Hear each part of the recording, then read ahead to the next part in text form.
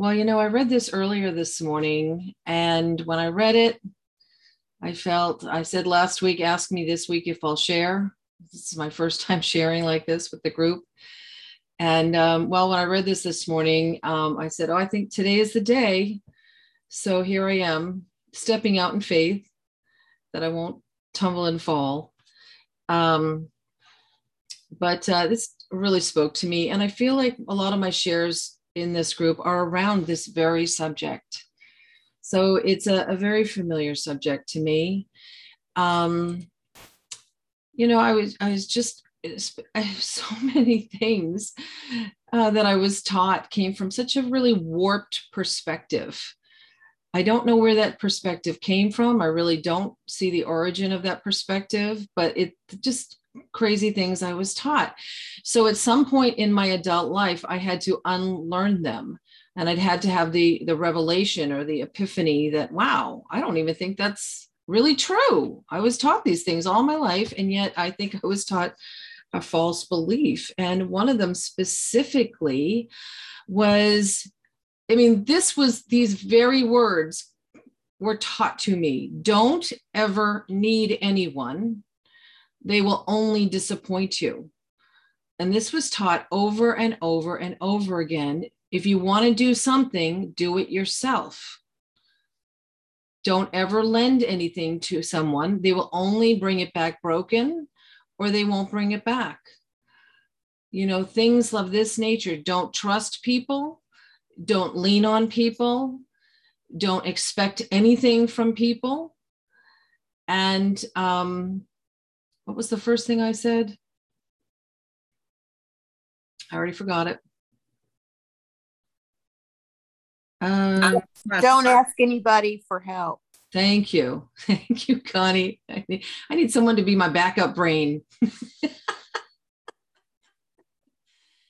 Don't ask anyone for help because they will only disappoint you. And that was the resounding theme of my life. I had lots of other good things too. I don't want to paint a really dark picture here, but of my relationships, guess what ended up happening? That very thing is what happened. I did everything myself. I am extremely competent and skilled, highly skilled, capable of doing things. And that's good. But I don't want to live a life where I don't need anyone. I don't want to live a life where I do everything myself. It's a really lonely life. And I am bearing fruit of that.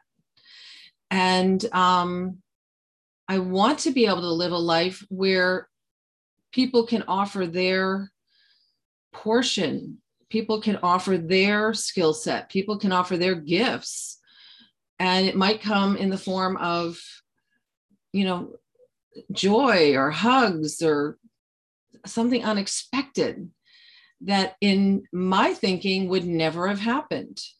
And yet how beautiful it is when someone shares what they can give, what they can bring and offer. And it just makes my life fuller. It makes my life better, not worse.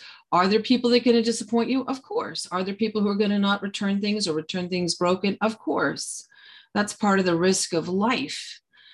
But the joy that comes from helping is far greater than the risk of not getting something back or getting it back broken. It's just a far greater joy of having other messy people in my life, like me, by the way, messy like me, and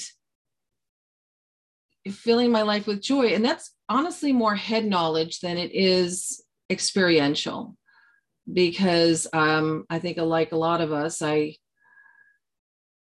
probably step back or step away before I can get too hurt these days. I used to be really vulnerable and transparent all the time and putting myself out there all the time. But I have become much more guarded in that fashion since I got so deeply hurt so many times. And now I'm relearning through this program how to become my authentic self again, or maybe for the first time to become my authentic self, one that is transparent and vulnerable, and also allows people in and allows them to be imperfect and Just because they're imperfect doesn't mean that they don't want me around or don't love me. We're just imperfect. And so I am relearning all of those things that I thought were true as a child and questioning those things and saying, wait a second, what does God say about this? Is that true? I'm not sure. It may be true sometimes, but does that mean it's mostly true? I doubt it. I think the answer is I doubt it. I doubt it's mostly true that these terrible things are going to happen. I think they happen sometimes. And so I am enjoying the process of becoming my authentic self. I'm enjoying the process of letting go of those old beliefs. I mean, in the last 5 months since I've been in this program, gosh, it's been 5 months. I think the end of this week will be 5 months exactly. And I have just discovered so many old beliefs, so many. And it's a joy to say, that's old thinking. I think I shared that when I was on my vacation, I was doing my old eating behaviors in front of my family that I was visiting. And I said, oh my gosh, look at me. I'm doing old behaviors. And they looked at me like, what? And I said, the way I'm eating, this is old news. I don't eat like that anymore. And, but I'm, was falling back into my old habits. So I was recognizing it. And what a joy it is to recognize those are old habits. I don't have to be like that anymore. I can choose. I actually have the privilege to choose new ideas and new ways of believing and new ways of behaving. What a privilege that is, So today I choose to walk in faith, walk in trust, walk in hope, and choose better. Today, I'm going to choose to eat well, eat healthy, make great choices, take a break when I need it. Actually, I think I'm going to plan a break into my day. That's something brand new. Let's see how I do on that one today. I'm going to plan to take some breaks. That's so new for me. So I think that's it. That's what I got to say today, everybody. Thank you for letting me share.